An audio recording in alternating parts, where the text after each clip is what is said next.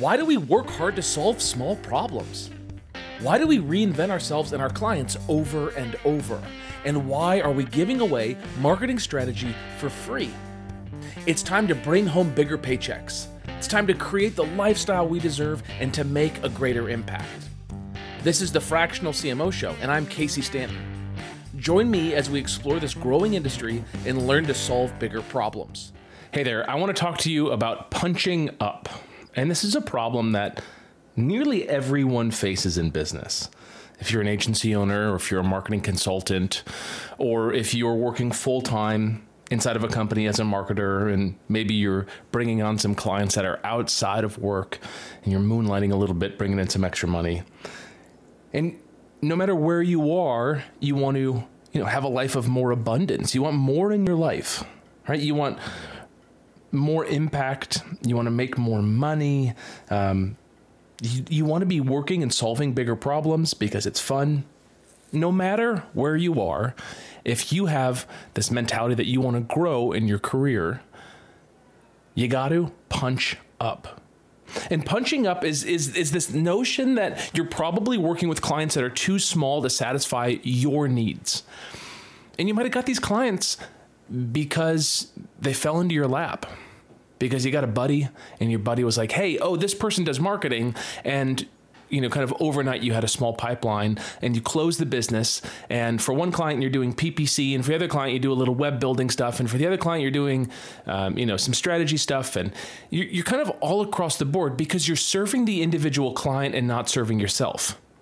You haven't clarified kind of what you want. And let me tell you, as you define what you want out of life, it's a simple mathematical equation on how to get there.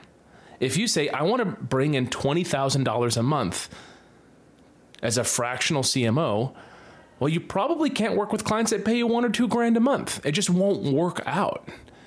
So you got to punch up. So what could that look like? Let's say you're working with dental practices. You want to punch up? You got to punch up and go work with DSOs. It's the same thing, but it's different.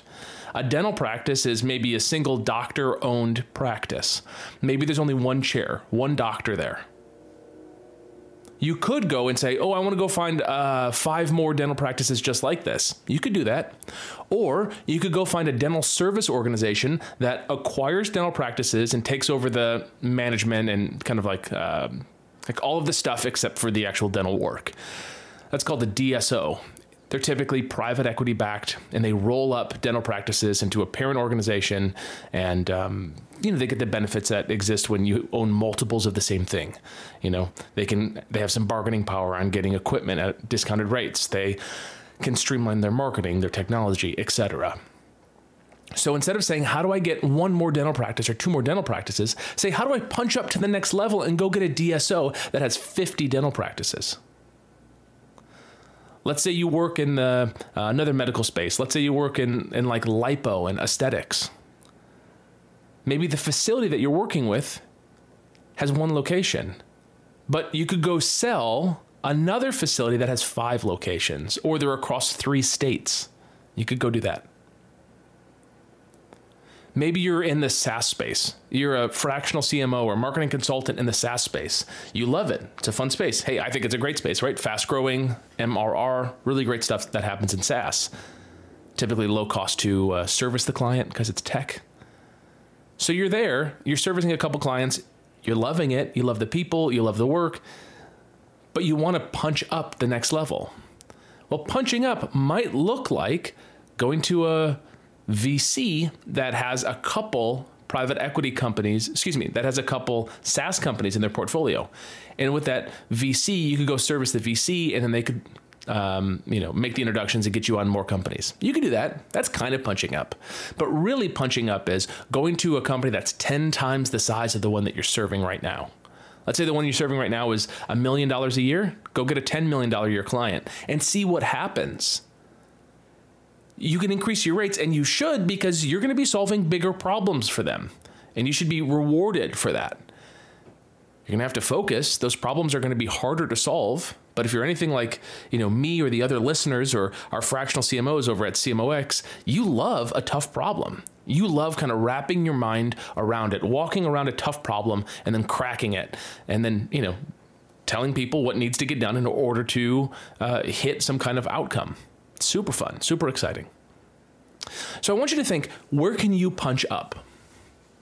Do you punch up in the clients that you have right now?